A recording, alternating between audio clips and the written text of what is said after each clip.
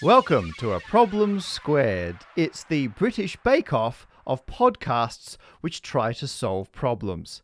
As in, there's nothing else quite like it, and that's not necessarily a good thing. I'm Matt Parker, roughly equivalent to the contestant on British Bake Off who always takes the exact details of the recipe too seriously. And I'm joined by the Noel Fielding of people who aren't Noel Fielding, Beck Hill. Yeah, that's an intro to a podcast. Yeah, it is. If Matt Parker is the one who goes to the effort of writing a proper intro for a podcast, and I'm Beck Hill, who wings it. Hey, you thought we should up our game? You know, there you go. Intro to a podcast. I've been going through all my old tweets, and I actually found my tweets when they announced Noel Fielding as the... Really? Yeah, and one of my ones that went quite well was saying, I can't wait till the new British Bake Off purely just to see Noel Fielding tell someone that their flan contains too many memories from another realm. Why am I not surprised you had a Noel Fielding flan story? But have you been back? You good? I'm good. Actually, something I haven't announced or told anyone because by the time this goes out, then listeners might know, I have been announced as the ambassador for the UK Craft Council. No. Yeah. And so they're doing a new campaign over summer. They're trying to send out 10,000 arts and crafts packs to kids who wouldn't necessarily have access to arts and crafts materials so that they can get creative during summer holidays. That's amazing. I had no idea we had a craft council. Huh. Yeah. And you know what? I'm glad too, because now I get to go to those parties where they all have pyramids of Ferrero Rocher. That's why I said yes to it. Makes sense. So I'm mildly distracted because the way you calculate the number of such Ferrero Rochers in that shaped stack is a interesting maths problem in its own right. Is that... do you have references that I can refer to for that? So it's a square-based pyramid of circular things. How do you know this? It's literally what I do. I didn't even know it was a square-based pyramid. I thought it was done like a circle. No, that's how you want to stack. Unless I've misremembered the ads. And if they've done it a different way, they've done it wrong. I can say that. I'm already sensing what one of our problems for the next episode is going to be. And 4,900 is the only number of Ferrero Rochers that you could arrange in both one of those pyramids or lay them out in a giant square-shaped box like what they would originally come in. So, there you go. Fact. Which brings me to what I've been up to. Did I mention I won an award? That's been my big achievement. What sort of award, though? For mass communication, as just demonstrated. Right. So I got the Christopher Zeman Medal. Did they pay you in Ferrero Rocher then? I hope so. But it's a physical medal, which is very exciting. And I'm only bringing this up because in a previous introduction, we referred to this podcast as not yet award-winning. And given I got an award for a very nebulous, just communicating mathematics, and I've been known to chat about some maths in this podcast, yeah, I think in a very real sense, the award is partly for A Problem Squared. And so I think we are now partially award-winning podcast, A Problem Squared. Yeah, 50% award-winning podcast. Yeah, we're getting there. Unless we can somehow jam in my Best Kids Show at Leicester Comedy Festival 2019 somehow to be relevant in this podcast. I think we've got enough bits of awards that it counts as becomes a whole award. A whole award, yeah. And in this episode of our tenuously award-winning podcast, I will be solving the problem of how many pennies make a statue. I'll be looking at the perfect height of getting a burger into the average mouth. And we'll have an update on my topography land area video. That is to say, an apology with all the interesting reasons on why it took me so long. At Andrew_Taylor has tweeted a problem to us, but they've also quote tweeted someone else as part of the problem. They've quote tweeted at Dumb Bass Online. Or dumb bass, like the fish. One of the B's is silent and one's not, I guess. Yeah, there's two Bs. I'm not the one being a dumb bass. Dumb bass. And they tweeted saying, "We need to melt down all the pennies and make the Statue of Liberty a girlfriend."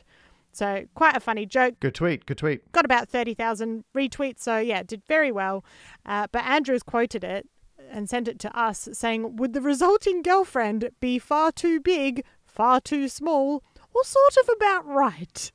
Great point. I can't believe no one, those other 30,000 people retweeting it, they must have thought about the same problem, surely. I mean, I'm looking at the replies to the initial joke now, and Oh yeah, what do they got? Anything good? someone says, "Tell me, why did I read it as penises?" Okay, yep. I'm guessing they meant as pennies and not, statues or something, and they're just getting mistaken. Someone said she has a long-distance girlfriend in France, and they've shown a similar statue in France. No one looking at the realities of this joke. Well, have I got some realities in a spreadsheet for them? So, first of all, I mean, I agree with all the aspects of the premise of this problem. So, yes, a statue, girlfriend, Statue of Liberty, great idea. I'm on board. But also, getting rid of pennies, definitely on board. I think the 1-cent coins in the US and pennies, 1 and 2p pieces over here in the UK, we don't need them. We don't need them. And I remember when they got rid of 1 and 2 cent coins in Australia, and we have not looked back. No one's like, "I miss my cents." No, you don't. We don't need them. We don't need them. Not in a monetary way. Yeah. And everyone's like, "Oh, but how do you you can't pay for things exactly?" And you'd think I would be exactly the person who'd be upset at the fact that you cannot precisely pay for things in cash anymore. I really liked it because you can still precisely pay for things if you use a card or an electronic payment. But if you pay in cash, it's just rounded to the nearest 5 cents. And so what I would do is if I thought it would round down in my favor, I pay in cash. If I think it would round up not in my favor, I'd pay on card so you wouldn't have the rounding. And so you could save literally tens of cents a year. Wow. By strategically choosing how you pay and which way it rounds. Didn't they make Catch Me If I Can based on that story? That caliber Yeah. of hijinks. And who's your Tom Hanks? Well, Who's the best? There's someone out there going, the rounding bandit is at it again. It's like Office Space, but I mean, really. Really. It's a bit like the plot of Superman 2. So, I've just had our producer John in my ear saying, because they are an expert on terrible films, it was Superman 3 that the penny scam was in. I mean, to be fair, I haven't seen the old Superman films, so I wasn't actually referring to that plot. I was referring to the quote from Office Space where they say it's just like Superman N. And so I was trying to remember the quote from Office Space. I've got producer John in my ear again. Apparently Superman N is accurate enough. Also, for anyone listening, Ghostbusters is the one with the Statue of Liberty. Yes. Correct. Sorry, I've just had producer John in my ear. Oh, really? Really?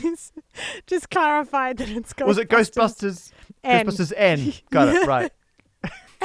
So, I think they should get rid of the pennies, 1-cent coins, in the US. Mm-hmm. However, there are currently a lot of them in circulation. There are, according to the numbers I found, 130 billion pennies in circulation in the US as we speak.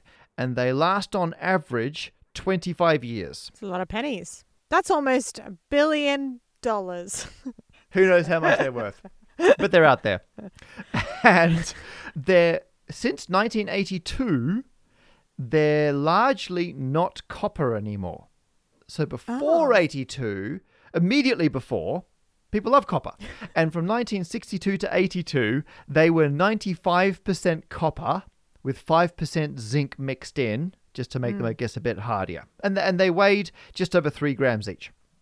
In 82, they swapped it around. They're like 97.5% zinc and just 2.5% copper. Wow. That's a lot of zinc. On the outside. A lot of zinc.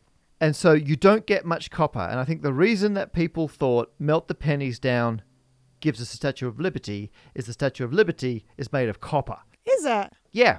Well, so the Statue of Liberty was made by France, and it's got like an iron structure inside.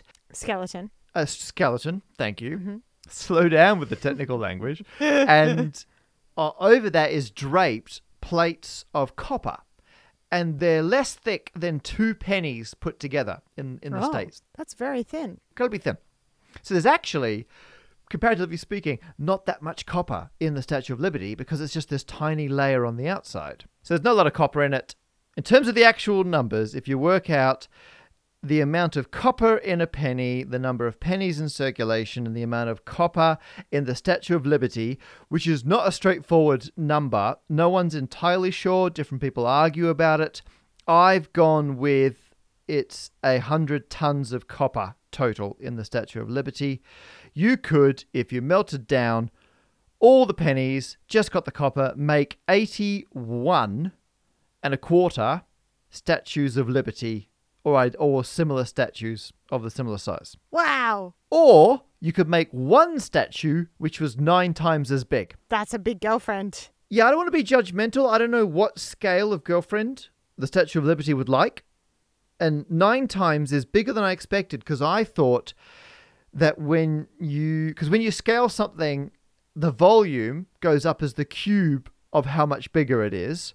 But actually, it's only the surface area of the statue which counts because the thickness of the panels wouldn't increase. And so 9 is actually a pretty big increase. Like that's Yeah. a lot more statue for your money. I tell you what, though, they would really benefit from listening to our last episode where they could work out how to get different height counters for their kitchen. Yeah, see, the relationship could work. Yeah. You know, if they want to make it work, there's engineering solutions for any problem they may come across. Yeah. But then I was like, okay, a couple of things are unsatisfying about this because you still need the inside skeleton of iron. And I looked up, like, if you could use the zinc, the leftover zinc from the pennies. Ooh. And you can't, zinc is not a structural material. So, Can I also ask, Matt, yeah. you said that before, was it 82? They were a lot of copper, and then after 82, they were less copper. Have you taken that into account? Because it means all the pennies that were produced before 82 have more, and then since then have less. I have not, because I looked up and the US Mint assumes pennies circulate for 25 years on average. Huh. And because it's been, coming up on 40 years since they switched over, I've decided there's a negligible number still in circulation with loads of copper. I could be wrong. The Mint doesn't give a standard deviation. Just the ones that are out of circulation, maybe they're already a statue. Well, exactly. Where do they go? They've got to go somewhere. Are they lost? A lot of them are destroyed. Do their banks? I don't know. Do banks take them out of circulation if they're too worn out? I mean, some coins last a very long time. Before they switched to decimal currency in the UK, there were coins still in circulation which were hundreds of years old. Just incredible. However, I looked up, and because the population's increasing and the amount of currency required is also increasing, the Mint currently makes 13 billion new pennies every year. Oh, that's a lot of pennies. They are constantly putting them out. So my actual plan is, what America should do is stop making pennies. It's ridiculous. It's gone on too long. They had like a fraction of a penny coin. They got rid of that in the 1800s. It's time they got rid of the penny as well. But when they get rid of it, because maybe the Mint has already pre-ordered a lot of metal, maybe people's jobs would take time to reskill and retool for making other coins at the Mint.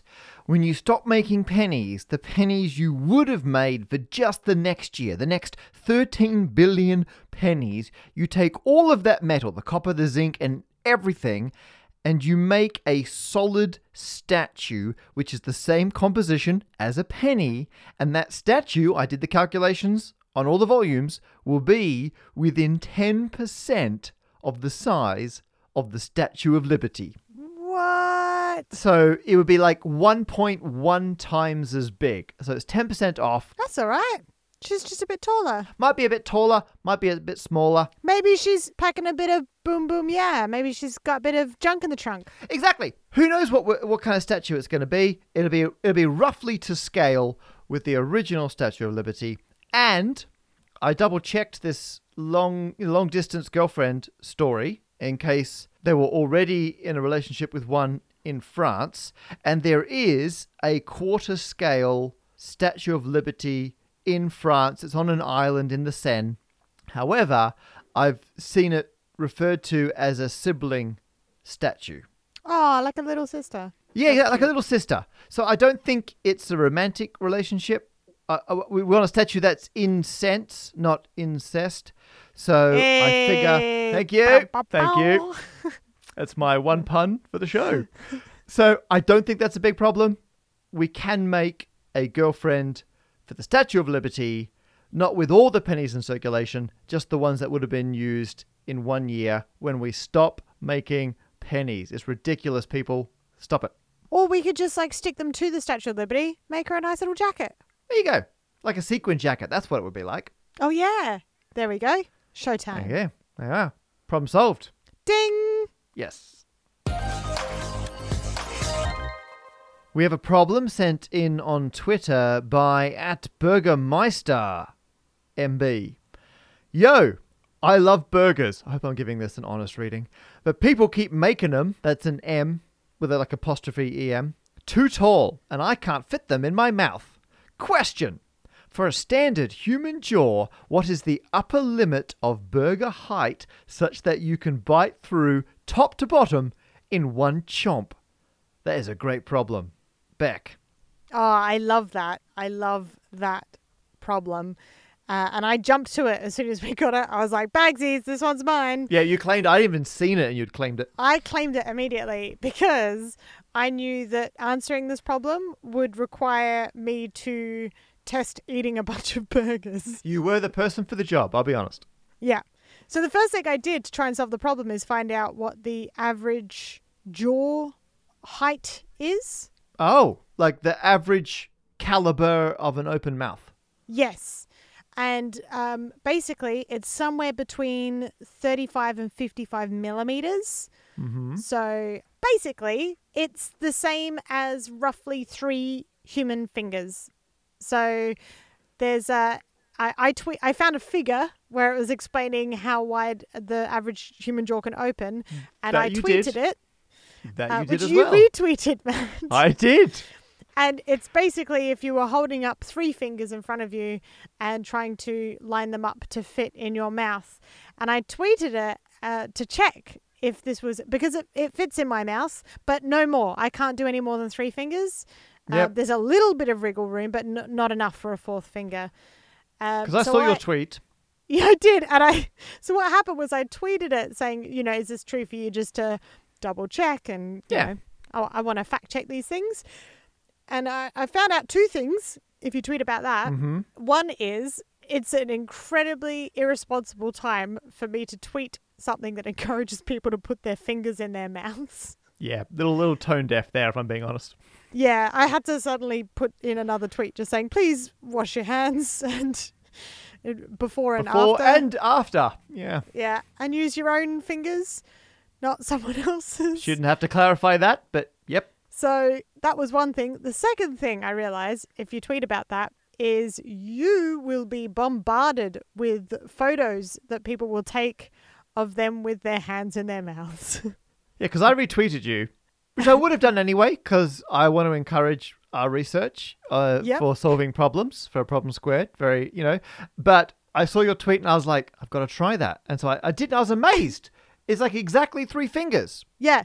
And I assume the size your fingers scale their size with your jaw size. And it was such a perfect fit. I was like, oh, that's amazing. And I knew if I retweeted it, you'd get more hilarious photos of people putting 3 fingers in their mouth. Well, the thing is, if people didn't see this on Twitter who are listening to this now, they're definitely putting their hands in their mouths now. Oh, yeah. Like you're listening to this right now and you are either right now putting your hand in your mouth. Oh, it's worth it. Do it. or you've just done it. It's amazing. Please wash your hands. The interesting thing is I didn't count percentages because this wasn't part of the problem, but there were people who had 4 fingers. Wow. No way I could do 4. Some people could fit even more than 4. Nah. I found out that Gavin, my husband, can do 4 What? quite easily. He's got a very, very big mouth. Wow. I had no idea. I always thought I had the big mouth in our relationship. And then there were people who can just barely do 2. Some people, it was due to various conditions. Other people, it was, I don't know, just the way they're born. There's no shame in any of it. You know, everyone's different. The interesting thing was Amateur Saman, who is Saman Biswal, who's a comedian, musical comedian, and most importantly, doctor. Yes, said of the amateur transplants thing. That's right. Yeah. He said that if you can't fit more than 2 fingers, then and you go for surgery, you need to let your surgeon know, because it might affect in terms of when the anaesthetist, it might affect getting the tube into your throat and everything. So yeah. Wow. Oh. Yeah. Who knew potentially life-saving advice from encouraging people to put their fingers in their mouth? Yeah. Yeah. Well, I mean, it's also part of first aid, isn't it? Probably balances out with the downsides of encouraging people to... So I was able to confirm that. And yeah, for me, I've measured it. My jaw can open up to 5 centimeters, so 50 millimeters, which is, pretty much bang on what the average is.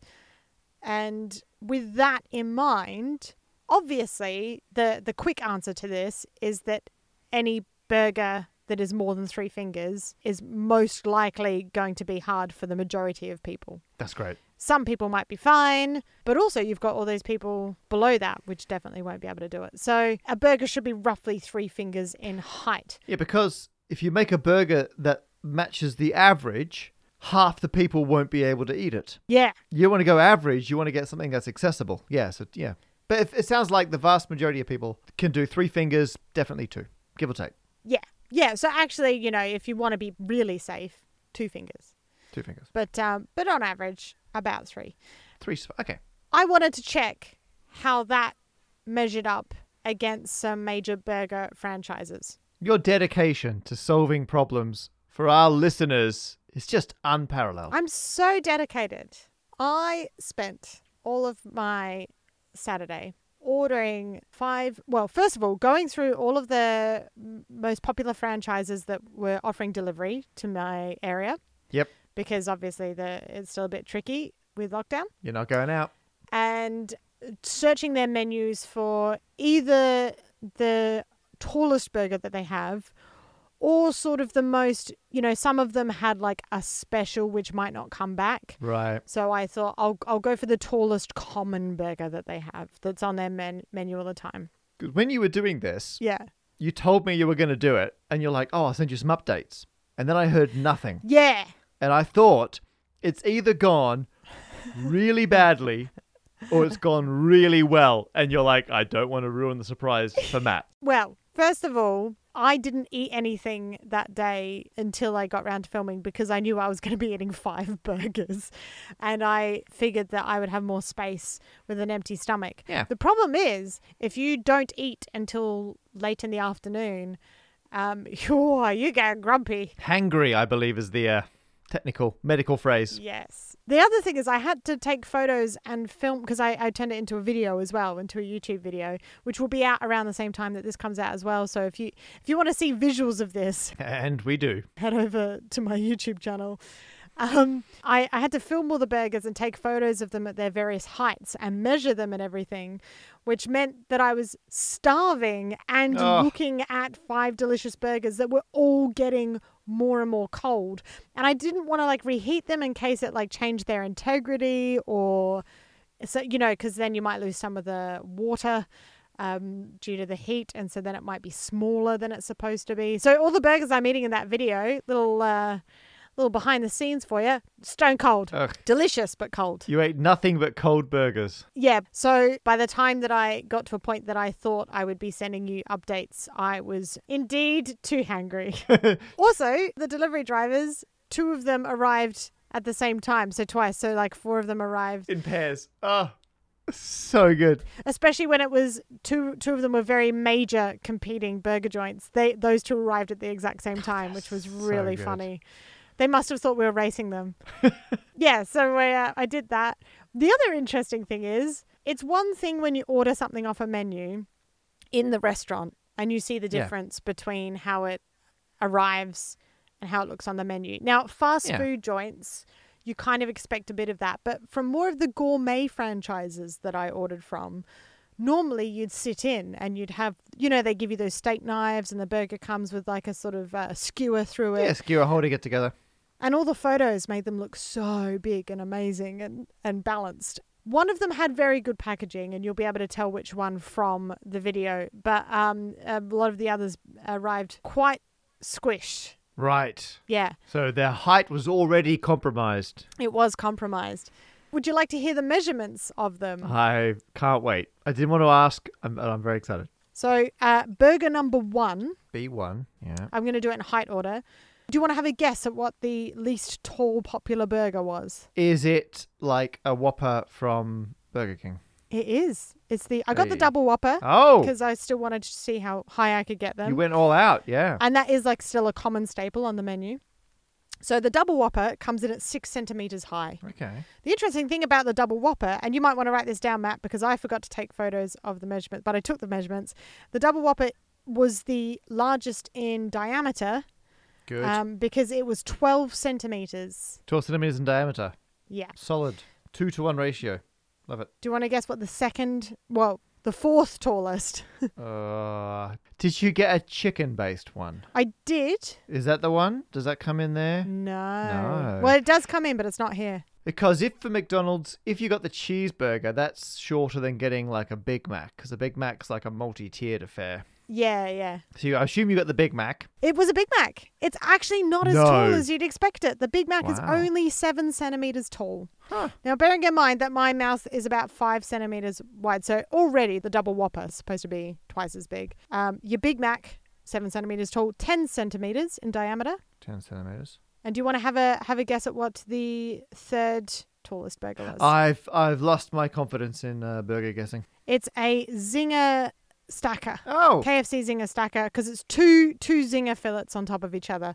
And that's where you get your height from mainly, because they're not sort of flat. Adds up, yeah. They're sort of oddly shaped. That said, only 0.3 centimeters taller than a Big Mac, 7.3 centimeters. That one came in at. Oh, that's not much. And slightly slimmer at 9.5 centimeters in diameter. Got it. Then the next one was the Honest Burger, which, oh my goodness, in the photo looked so tall. So it's the Honest Burger, and it was a vegan one. And that came in at 7.5 centimeters and 10 centimeters width. Oh, barely above. And then the biggest burger, by far, was, it's not a major franchise, but that's because a lot of the other ones did not deliver to my place. So the most famous one I could find in terms of the amount of people ordering from it was Wicked Burger. They had a 10 centimeter high burger and 11 centimeters in diameter. That's outrageous. It was huge. Because I was just running those numbers, I was putting them in a spreadsheet as you gave them to me. Up until then, the Whopper was the biggest by volume. Wow. Yep. But it just got blown out of the water by Wicked. Wow. So yeah, with the testing, the first round I didn't squish them at all. Obviously, there's a little bit of give because you've actually got to grip the burger. Yep. So you've got to allow for that. I had a technique which was to hook the bottom of the burger over the lower teeth. Like fulcrum it in. Yep. Yeah. So tilt it in. So the Whopper was fine. Was able to get one bite in that from top to bottom. The Big Mac was fine, top to bottom. The Zinger one, that was where I started to struggle. Mm-hmm. That I barely got a bite. I just managed to get from top to bottom with everything in it. Honest Burger was where I got stuck. I just physically couldn't put it into my mouth, and that meant that the Wicked Burger was definitely out of the game. So that was where I sat with it. Then the next test was, okay, these burgers from the beginning are too tall for my mouth, but what if I squish them? Yeah. Because we all like a good squish. Standard burger procedure. You press them down. Yeah. And so I did it just with my palm. I didn't sort of use a standardized squish because I did toy with putting a phone book or something on top of them. But I don't know if you've seen the phone books these days. They're basically pamphlets. Yeah. So that was out. Also, don't normally carry a phone book to a burger restaurant. So I figured I'll just go with my palm and my body weight. Fair enough. And we'll see how we go. It's practical. So the Whopper, when squished, the Whopper comes to 5 centimeters. You'll lose a centimeter off of that. Mm-hmm. The Big Mac, you'll lose 1.5 centimeters. So it goes down to 5.5 centimeters tall. Yep. The KFC Zinger, I tell you what, that chicken, a lot less squishy. Chicken pretty rigid. Yeah. Only lost 0.3 centimeters, so 7 meter tall is the Zinger. Wow. Yeah. Honest Burger only got 0.5 centimeters off, so that was 7 centimeters in total. And the Wicked Burger, squished that down, lost a whole 2 centimeters. Whoa, down to 8. Went down to 8 centimeters. Huh. Yeah. It feels like all the burgers that weren't chicken or vegetarian, the standard burgers, all compressed to about 80% of their original height. So I think that's a pretty standard amount of compression in a meat burger. So if people are planning a purchase, you can assume you'll get 20% of the height taken off with the palm press. There you go. Yeah. How's our volume looking? I've run the numbers, and Wicked Burger has still got the most volume, and the Whopper still coming in second. Wow. But then, because KFC and Honest didn't have much compression, they've overtaken... Oh, actually, Honest has maintained its spot, and KFC has overtaken McDonald's for sheer volume. So the Big Mac. But you've not changed the amount of burger, and I'm curious to know, possibly weighing them would have been interesting to see what the density of the burgers was. However, that's not really needed because the question just was, can you fit it in your mouth, not how much burger are you getting? Yeah, that's true. Yeah, we just like to give these details as a bit of an extra, don't we? Because we're professionals. If I was to give one detail as an extra, because when this problem came in, I was like, I'm genuinely interested because I get really annoyed when places serve burgers that are too tall. Yeah. And that's partly for practical reasons. And I say, if you need a skewer to hold it in place, I'm glad you brought that up earlier, you've done something wrong in your burger planning. The burger should have its own structural integrity. It should not need scaffolding. It should not need anything inedible to hold it together. It's a load-bearing skewer. Yeah, exactly. You don't need a load-bearing skewer or external supports. You can't cheat and give it like spread out on the plate. And when you try to assemble it yourself, you're like, oh, this is too tall. They have not thought this through. The other reason it annoys me is it's the inefficient way to gain volume in your burger. Because if you make a burger twice as tall, you only get twice as much burger. If you make a burger twice as wide, not only does it stay easy to eat, but you get 4 times as much burger. Whoa. It's far more efficient to make a burger wider than it is to make it taller, but for some reason, that's what burger places do. I can only assume there's some psychological thing where the way humans process size, we favor height over width. But it annoys me. It's so infuriating. Like filming with your phone, you should be going landscape instead of portrait. Exactly. Well, I tried it once I squished them down. Mm-hmm. And I managed to get a bite from top to bottom in every squished down burger until I took apart the Wicked Burger and realized I'd missed a level of onion rings that were hiding in the middle. So that's the only one I couldn't do in one bite. So Wicked Burger sounds like good for volume. You'll get a lot of burger, but you won't be able to eat it properly. Yeah. I'm glad you included Wicked. So there was a representative of that kind of unnecessarily tall burger joint. Like the independent ones were just showing off, honestly. If you need a knife and fork... It's not a burger. That said, if you're making a wide burger, at what point is it a pizza? Okay, true. Okay, there is a ratio here somewhere. Also, I accept cutting a burger in half and then eating it. I'm okay with that.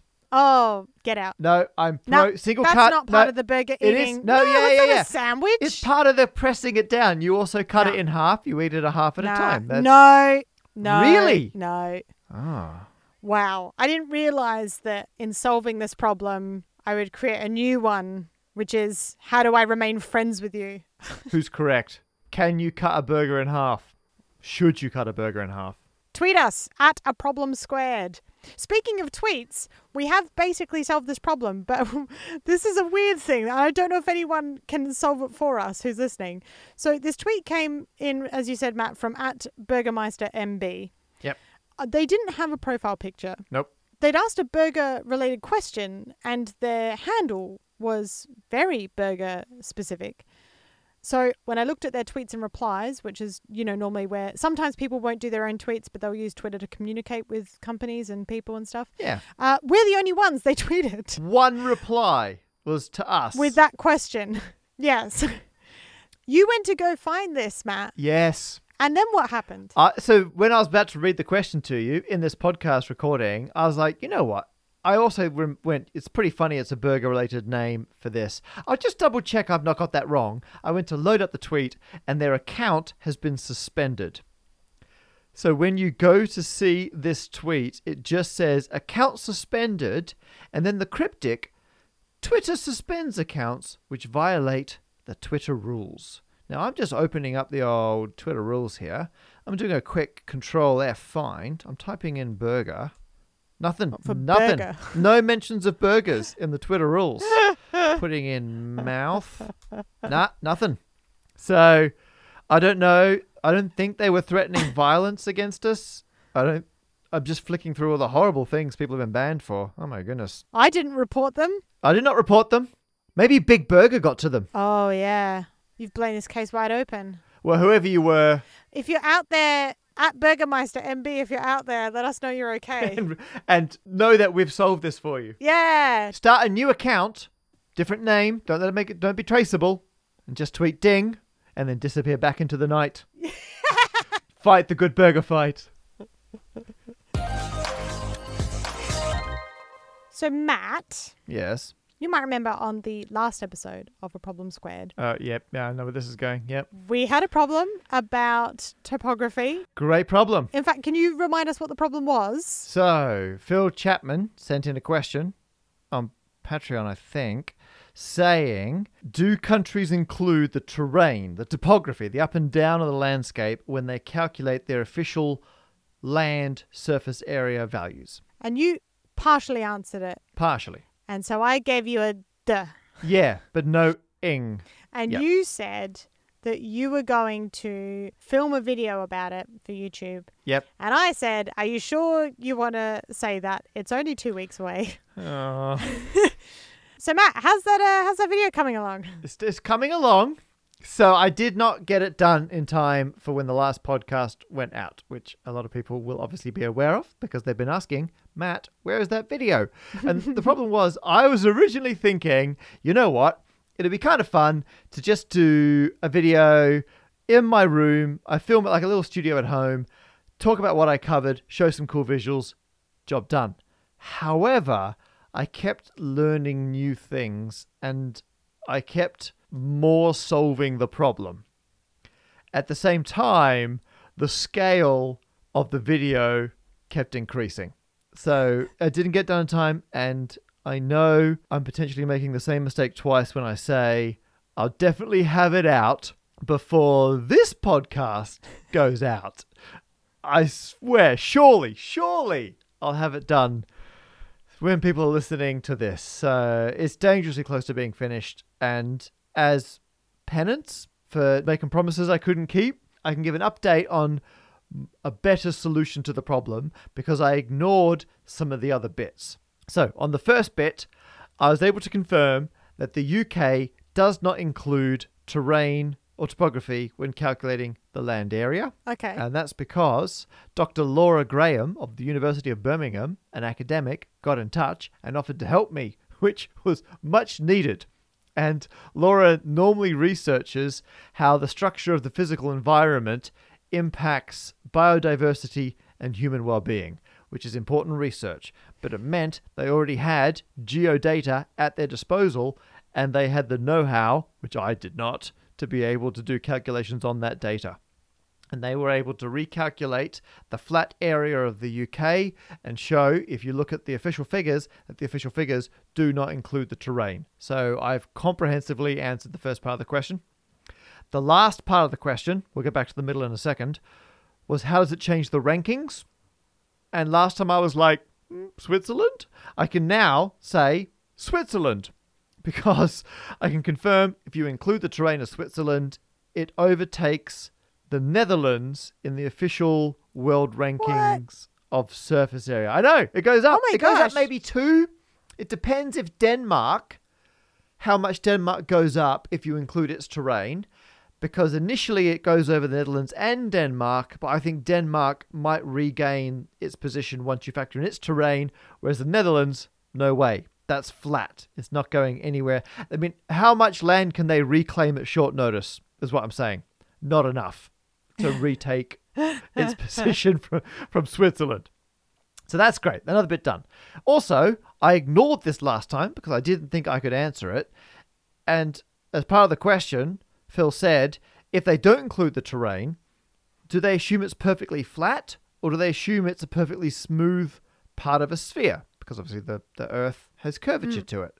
I was like, I don't know how to work that out. And so I did some rough calculations and worked out that for a country like the UK, which is very small, it would only change the value by like 0.1, maybe 0.2% tops if you factor in the curvature of the Earth versus a flat footprint. So we don't bother. What is that in terms of, would you say that's like meters, or are we talking like kilometers? Well, yeah, it's still kilometers because the UK is 240-ish thousand kilometers. So 0.1% is 240 kilometers. That's a lot still. If you were going to give me 240 kilometers squared land, Square kilometers, yep. I'd be pretty happy with that. Good point. But it's within the kind of precision of the other measurements and data. Like, it's not, compared to the ambiguity when we do the calculations on where the border actually is, it's not massive, is what I'm saying. And that's a maximum. So I just assumed that the whole of the UK was like a disc, roughly the size of the UK, and compared that to the cap on a sphere. Okay. So it's probably a bit less than that. Whereas for Australia, it's like 1 or 2% because it's so big. And that's millions of square kilometers. Wow. So that's like, what would that be, like tens of thousands? Like, it's a huge change. And also, Dr. Laura Graham was able to confirm that they were just using a flat footprint for the surface area for the UK. They don't worry with the terrain. Okay. Whereas for Australia, I got in touch with Geoscience Australia again, legends, and they came back with an answer of sort of. So the data they use for where the borders are of all the states in Australia, because they do it state by state, they're on a projection of the Earth that compensates for its curvature. Thing called a conic projection, which tries to preserve area. So they do compensate for the curvature of the Earth. And they say the same thing. They do that to the level at which it matches the accuracy in the original data they were using. So the answer for the middle bit is yes. If a country's big enough, they do assume it's a sphere. So now, when I had all this extra stuff I found out, and Laura had done all these extra calculations for me, the video got bigger and bigger. It also got more and more grand because I'm like, oh, I can't just film this in my studio. If I'm talking about the terrain of a country, I should be out walking around the terrain of the country. And so I went out and filmed a bunch of stuff. I may have bought a drone. It got a little over the top, but that meant I also had to increase the production quality of everything else. So I got in touch with Phil and said, hey, Phil, could you record yourself asking the question? Because then I can drop that in the video. Look really nice. And Phil happily did it. Laura very kindly recorded herself answering the questions for me and explaining what she did. Amazing. And Beck, as you know, I got in touch and said, I need a voice of Geoscience Australia to read out some highlights from the answers they sent. Yeah. And you did an adequate job. I did a great job for something that contained 0 punctuation. That's true. The punctuation was heavily implied. No, it was implied if you have context Yeah? and understand the words that you're saying. Oh. Good point. So I put your reading and your complaining in the video.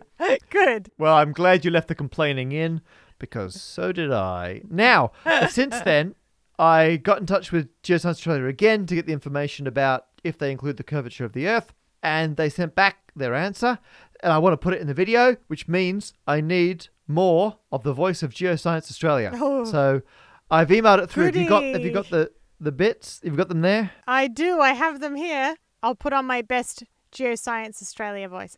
Good. The area calculations are based on the equal area conic projection that attempts to minimize the area distortion proportionately of a global map projection based on the Australia geoid. Since this particular projection minimizes the distortion of area computations from spherical geometry to flat map, it is used as fit-for-purpose area calculation based on the resolution of the coastline data in the 100K.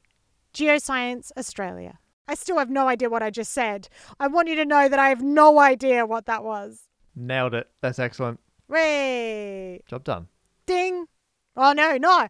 You've just got a duh. Well, can I get the E, like the I? D. That's what you get so far, but you don't get the Thank you. To be continued. As always, thank you so much to listening to A Problem Squared. It's a huge amount of fun to do these podcasts, and this is currently episode 009, which means, Beck, we are 3/4 of the way through our year of doing A Problem Squared. Yeah. So this is like a quarterly update. We've got a target, don't we, to be able to continue doing the podcast after a year? We do. And early on, we were way ahead of projections. We got very confident and we stopped telling people about Patreon. Yep, because we were like, we've got almost 50 Patreon supporters. We're going to hit, because our target was 100. We're like, yeah, we're almost halfway there. And just looking at the current number, we are almost halfway there. I mean, from the other direction, we've got 56 Patreon supporters. So thank you so much, all 56 of you. Yes. Our goal was to have 100 people who think this podcast is worth donating a bit of money for each month, and that means we have a system to keep doing this. So people already giving us money, thank you so much. By the way, we appreciate at the moment, if you're feeling financial pressures for whatever reason, it's a bit tough with the economy, it's fine if you've got to stop. Yeah. Don't be guilted into it. It's fine. No. Because all these other great people who are listening now thinking, I could do that, they're going to step in. They'll take up the slack. Don't worry. We got this. Enough of us. We can make this work. And if anyone's listening and you're like, I was never a supporter to start with, and I'd love to be one, but this has been a tough old time, the next best thing you can do, which is maybe arguably just as good, is tell people about it, share it, get other people to subscribe to us, give us a 5-star review, anything you can, because if we can get enough listeners, then, there's still a way that we might be able to make this work. And an extra special thank you to the I'm a Wizard level Patreon supporters, because we have an extra episode that goes out with this one each Episode month is a strong word. Itty bitty bonus content. Yeah, you get the behind the scenes of us warming up and getting ready for the recording. Oh, and being wizards. And being wizards, that's also true. Arguably better than the actual show. Some would say. I mean, no one I've heard, but I'm sure someone would say that. And in the next episode, keep an ear out for more news about the big macadamia nut and a bit more information about 007. Thanks for listening. Thank you. Goodbye. See you next time.